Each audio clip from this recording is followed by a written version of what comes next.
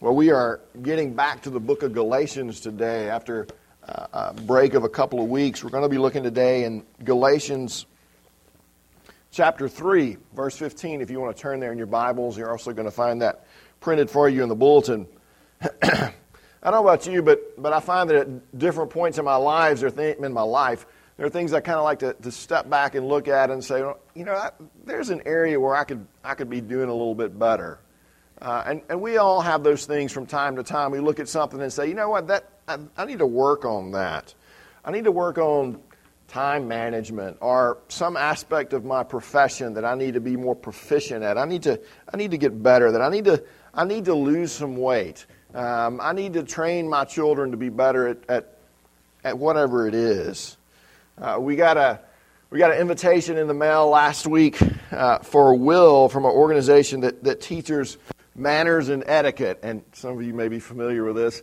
And we were sitting around, and I was kind of joking about it because I'm a big redneck at heart and just have no etiquette.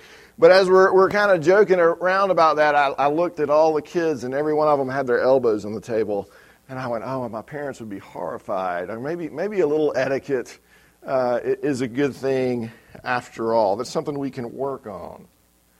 Now, all those are examples of self-improvement. And that's all right to an extent. But here's the thing. We can also have a self-improvement mentality about religion. I need to work on my body. I need to work on my soul. I need to work on my spirit. I need to work on my religion. And so, we do something like we resolve to go to church more, read our Bibles more, or pray more. And that's okay, depending on how you look at that and how you're getting at that. But there's a danger lurking very near to that. There's a danger nearby. And the danger is that I begin to view my religious effort as something that makes God like me more. I begin to view my religious effort as me making me a better person, that I've improved myself. In fact, it's possible to be involved in a church for years, and you sit under the preaching of the Word, and your takeaway is, I'm more moral, I'm a better person because I've been involved in these religious activities. And that's the extent of it. That's what you walk away with Sunday after Sunday is, well, that made me feel better, and I'm doing okay, I'm doing better, and God is pleased with me because of that. And you can sleepwalk like that for years. Well, this is good. I like this. This is the way I improve myself. It's like going to the gym. I go to church. Okay, I'm a better person. Well, here's what happens. Eventually, if you're paying attention, eventually, in the middle of all your religious self-improvement, you're going to come across a rule in the Bible that you don't like very much. All right, it may be something like honor the governing authorities or pay your taxes, especially this week. There's something that we don't like very much that rubs us the wrong way. Eugene Peterson gives an example of this. He says, in their church parking lot, to help the traffic flow, they've got an entrance and an exit and very large arrows painted that say, go this way when you're entering and exiting the church parking lot. And he says he notices from time to time people will ignore that, as we all tend to ignore those things at times. But he said there was one person who always went out the entrance and in the exit. They would not follow those arrows for anything. And finally, he just had to ask him about it. It's like, why do you never follow the arrows? And the lady that he was talking to said this. He said, I'm not being careless. It's actually deliberate. She says, nobody by painting a mark on the asphalt is going to get to decide which of the two lanes I'm going to get to use to get to the place where I worship my God. Now, I don't think she used that rule out on the highway, but she was using that rule in the church parking lot. And then she says, besides, it makes me feel good to assert my personal free will against an impersonal regulation. I can do what I want to do, and I'm going to show you. Okay, Religion can be one of those self-improvement areas until we come up against a rule that we don't like, and we bow up against it. Like, well, I'm not going to do that one. When that happens, and that's going to happen, you need to pay attention to that, because that's telling you something about yourself. Don't just sweep that under the rug and say, okay, I'm not going to do that one. I'm just going to the next one. Pay attention to the fact that you bow up against that rule. It's saying something about you. The second thing that happens over time is, again, if you're paying attention to what the Bible's saying, you're going to start realizing that you're actually not that good at keeping all the rules. In fact, very likely there are particular areas of your life where you're doing a horrible job at keeping the rules. Don't sweep that under the rug. Don't hide that and say, well, no, everything's okay.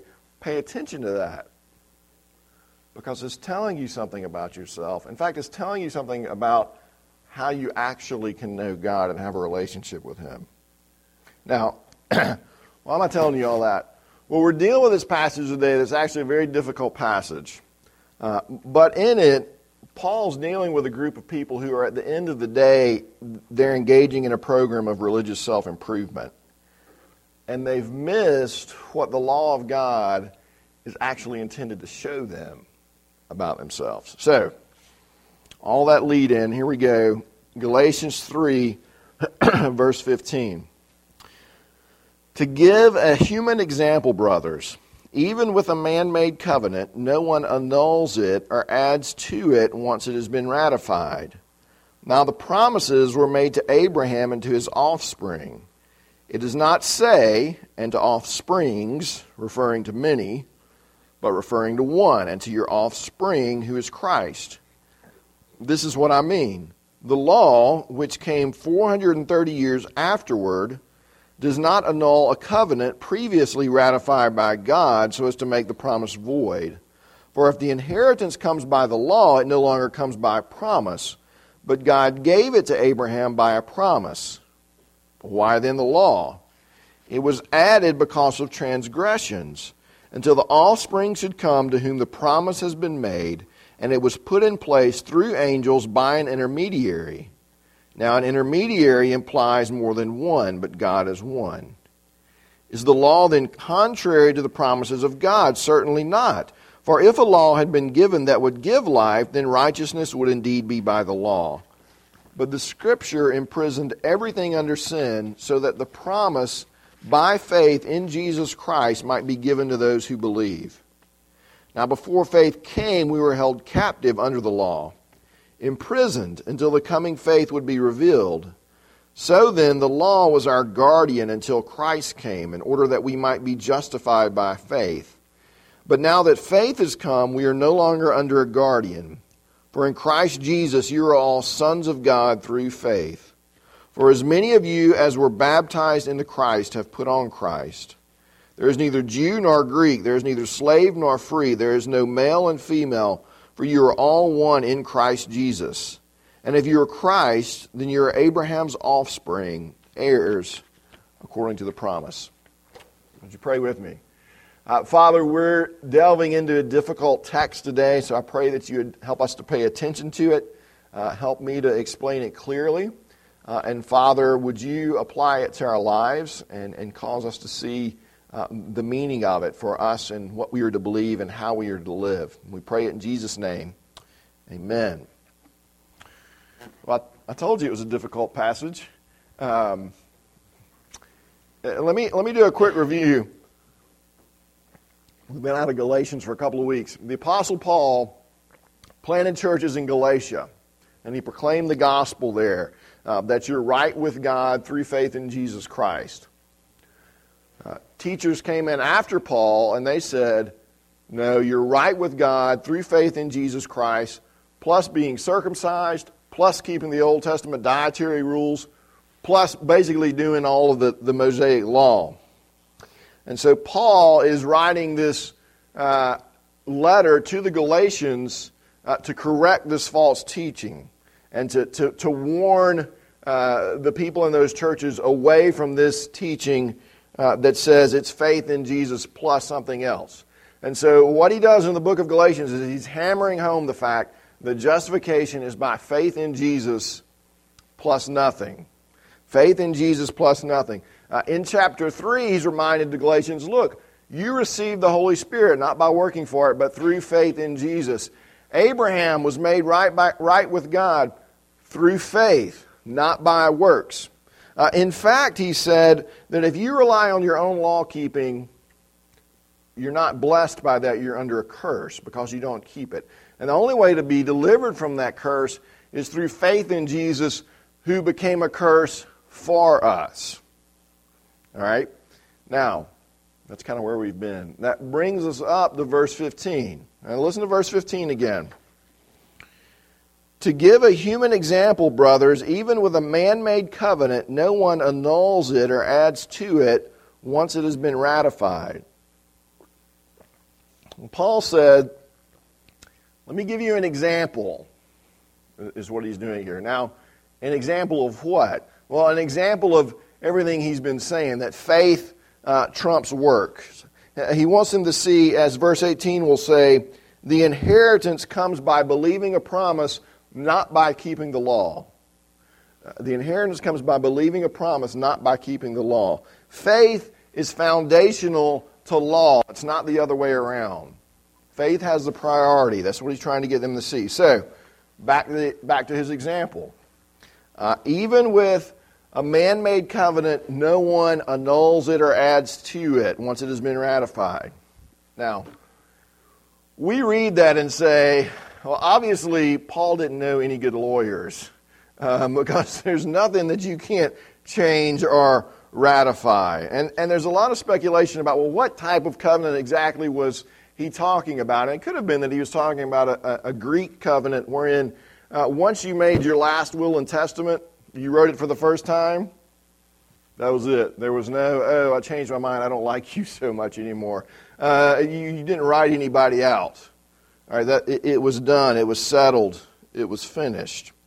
Whatever the case was, we know that there are certain situations in which it's done. All right, the contract is binding. You can't change it anymore. Once you buy the house, you've bought the house.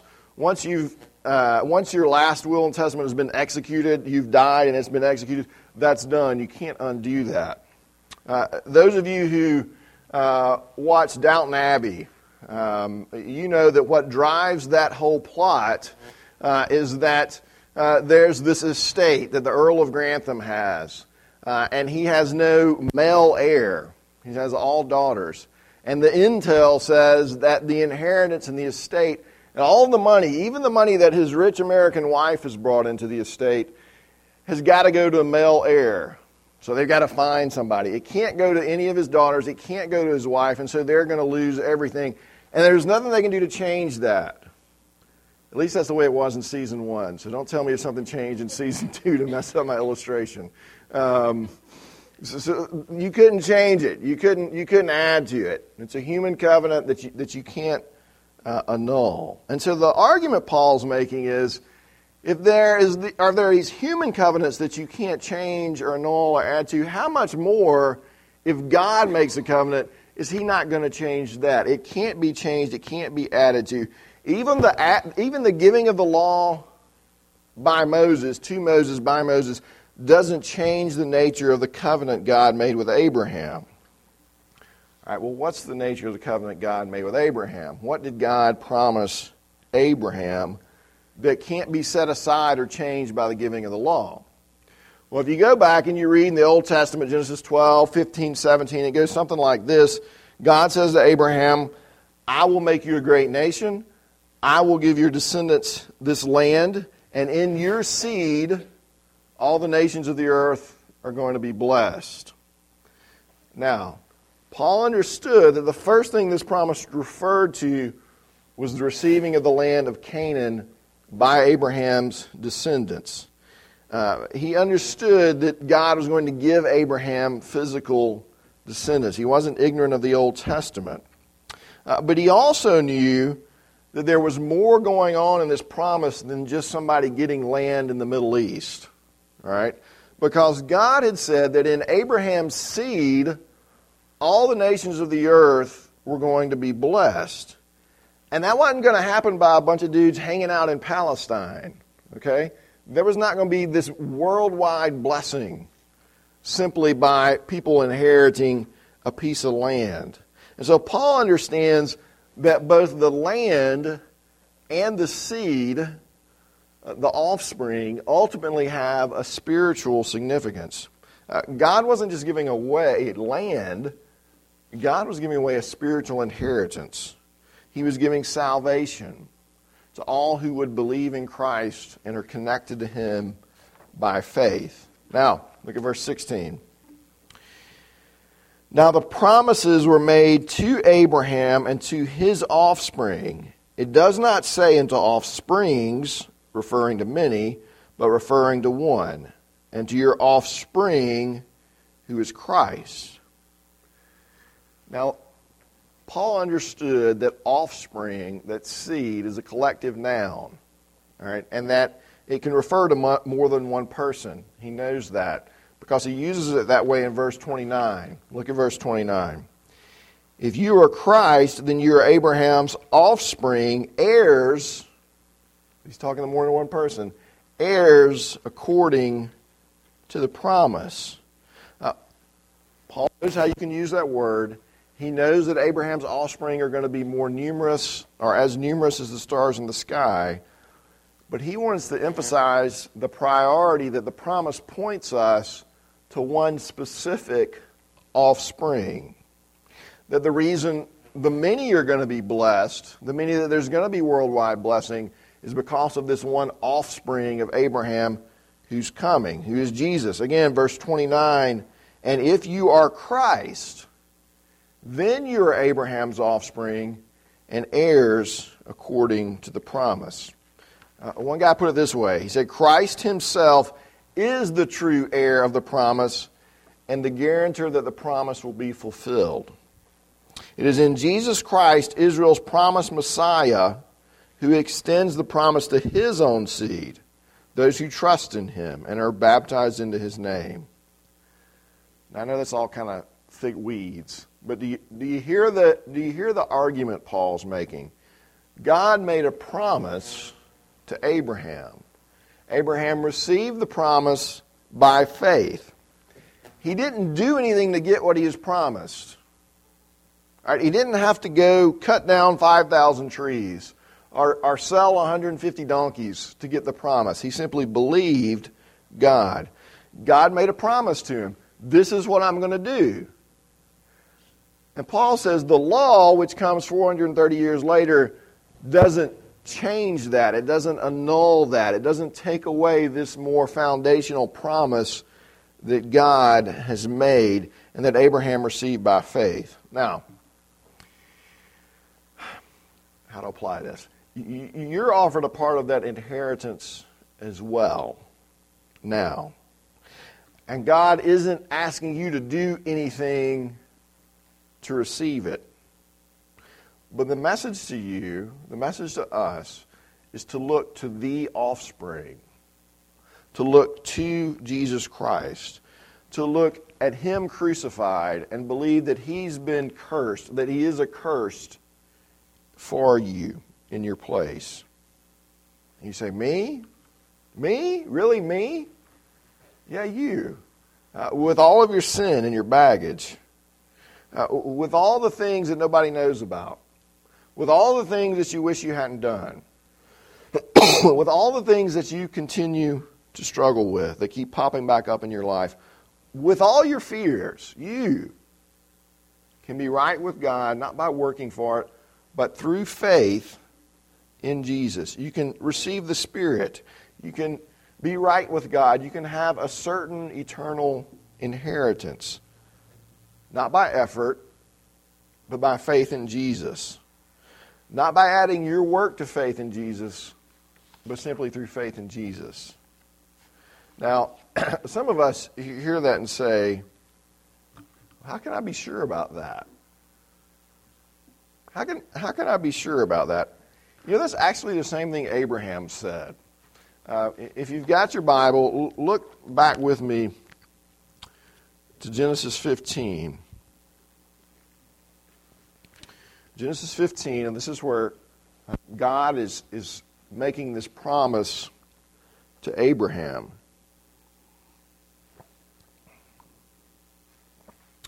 Uh, 15 verse 7.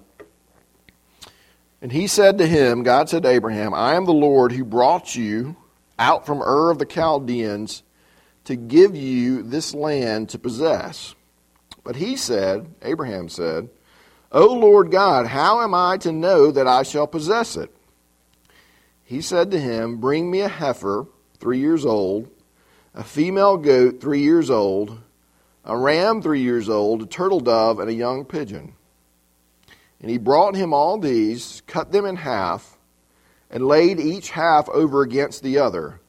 But he did not cut the birds in half. And when the birds of prey came down on the carcasses, Abram drove them away. Now that's kind of a weird scene, not something we see every day. What's going on here? In the Old Testament, when two people committed to a contract, when two people made a covenant, they called it cutting a covenant. Cutting a covenant. Now, why do they call it cutting a covenant? Because what they did is that they would take animals and they would cut them in half. And then they would lay them down kind of on either sides of a row. You put half of it here and half of it over here. And then you'd lay them down like that. And then each party to the covenant would walk between the pieces of dead animals. And what they were saying was, if I don't live up to my part of the covenant, let that happen to me. If I don't do what I say I'm going to do, then let me be torn asunder. Let me be cut in half like these animals have been cut in half if I don't do what I've committed to do. Now, verse 12. As the sun was going down, a deep sleep fell on Abram, and behold, dreadful and great darkness fell upon him. And then skip down to verse 17. When the sun had gone down and it was dark, behold, a smoking firepot and a flaming torch passed between these pieces. On that day, the Lord made a covenant with Abraham. Now, look what happens here. All right, we're getting ready to make a covenant, and what does Abraham do? He falls asleep. I don't know how you fall asleep here. Abraham falls asleep. And God, and that's what this is a theophany here, this representation of God, this smoking fire pot and flaming torch. It's a representation of God. God himself and nobody else walks between the dead animals that are laid out there. Now, if you think about that, and then think about what happens with the giving of the law. At Mount Sinai, when the law was given, Moses was there as an intermediary. Angels were there. They take the law from God. Moses presents it to the people, and the people say, we'll do this. We're going to do everything that's written in this book. When God made the covenant with Abraham, Abraham was asleep. And God said, I'll do this. I'll walk between the pieces. And when you don't do what you're supposed to do, when you, Abraham, fail miserably, when you don't keep the terms of the covenant, the curses that are meant to fall on you are going to fall on me instead. They're going to fall on my son instead. I'm going to be the covenant keeper. It's not up to you. It's up to me. Now, what's God doing? He's teaching, even in the Old Testament, that right standing with Him, that the inheritance, that the blessing of fellowship, of knowing God, that only comes through faith in God and what God does and not through our works and what we do. It's through grace. Grace makes it depend on God. Works and effort makes it depend on you. Which one would you rather rely on? the grace of God, or your work. And so what God is doing here is He's calling us to look away from our efforts at self-improvement, to look away from our obedience, to look away from our disobedience, to quit looking at ourselves, period, and to trust Him to do what we can't do for ourselves, to fulfill the terms of His covenant. Now you might say, well, okay, that's all nice, and we've said that about 47 times in Galatians, haven't we? Justin, would you tell me then, what's the law for? Why is the law there? Now that's a good question. I'm glad you asked that, because the Galatians asked that as well. Now look back at Galatians chapter 3, verse 19. I want to read this part again. All right, here we go. Why then the law? Paul, if the inheritance is by faith, why then the law?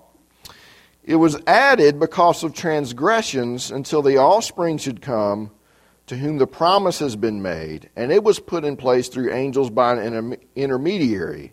Now, an intermediary implies more than one, but God is one. Don't worry about that part right now. Is the law then contrary to the promises of God? Certainly not. For if a law had been given that could give life, then righteousness would indeed be by the law. But the Scripture imprisoned everything under sin, so that the promise by faith in Jesus Christ might be given to those who believe. Now before faith came, we were held captive under the law, imprisoned until the coming faith would be revealed. So then the law was our guardian until Christ came, in order that we may be justified by faith. What's the law for? What's the law for? Here's the thing. Justification by faith and not by my effort, that's really hard for us to get. We hear it, but it's hard for us to get. We lower God's standard. We look at our own performance through rose-colored glasses. We grade ourselves leniently. We compare ourselves to the people around us because we like working hard, and that's what we do. We can make ourselves better. We can do this. And so we don't see our sin, and we don't see what our hearts are really like. And so what God does is He says, okay, let me show you what you're really like. And so He gives us the law. He says, look, you want to find blessing by your obedience? This is what that looks like. If you want to depend on you, here's what you need to do. And oh, by the way, you're going to be cursed if you don't do this. You can have the blessing of fellowship with me, or you can have the cursing of being utterly cast out of my presence if you don't do what this law requires. See, what the law is for is to show us that we can't do the law that we think we can do. To show us that we can't save ourselves, that we can't do what we're supposed to do, that the standard's beyond us. That at the end of the day, we're like a guy with no arms and no legs and asthma who thinks he's going to climb Mount Everest. All right? It's just not happening. All right? We're like somebody vomiting blood covered with sores who thinks they're going to let us into the neonatal unit at Spartanburg Regional. All right? Nobody's letting you in there. The law imprisons us. It shuts us up to our own sin. It can't give us life. It can't help us. It can't resuscitate us. The law, Paul says, is like a schoolmaster. And the idea is not like a teacher, but there was a disciplinarian who accompanied the teacher. And this is the person who walked around and slapped you upside the head with a ruler when you fell asleep. All right, this is the person that was kicking your tail to do your homework. This is the person that was riding you to get your work done, that beats you up, that's stern with you. And we had a teacher one time in like fourth grade who would throw erasers at us in class if we fell asleep. I don't think he could do that now. But this is the person who's always correcting you when you mess up, when you do wrong. The law is like that. The law is a disciplinarian.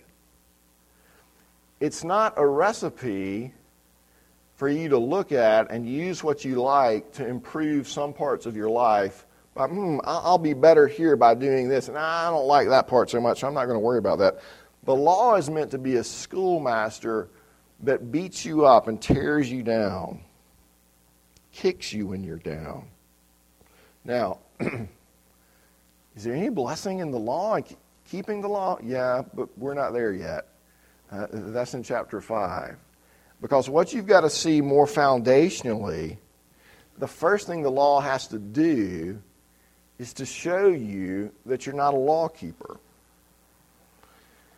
That you're not just a fixer-upper, but that you're profoundly broken in a way that you can't do anything about.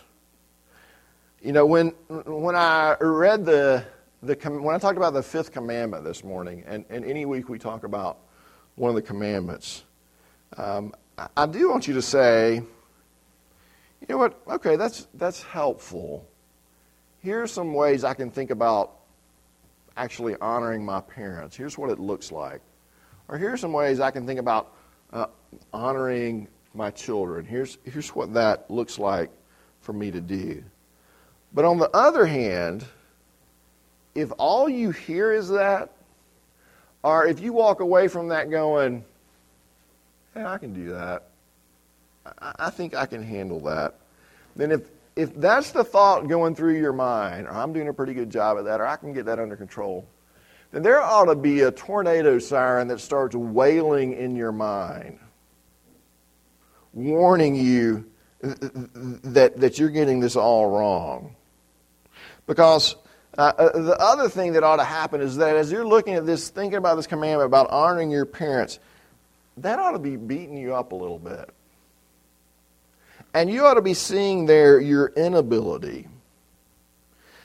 See, the law is not meant to show you your ability. The law is meant to show you your inability and make you ready to receive the one who is able, the one who did bear the curse for you.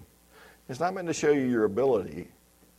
It's meant to show you your sin and to make you go running to Christ. Like somebody running from a tornado to the shelter, you're running to Jesus Christ because the law has shown you who you really are and what you're really like. You know, even as a believer, there's a sense in which the law at times still beats on us. But the good news is, as a believer in Jesus Christ, you don't have to stay there and keep receiving that beating. Because the law isn't your home anymore. It's not the realm you're living in. And so what you're called to do in those situations where the law has just strung you out and showed you your sin is you repent and you believe the good news that Jesus was cursed for you.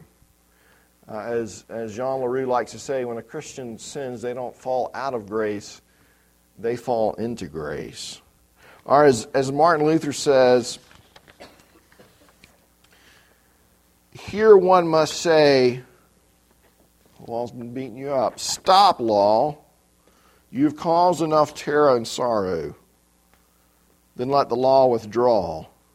For it was indeed added for the sake of disclosing and increasing transgressions, but only until the point when the offspring would come. Once he is present, let the law stop disclosing transgressions and terrifying. Let it surrender its realm to another, that is, to the blessed offspring, Christ.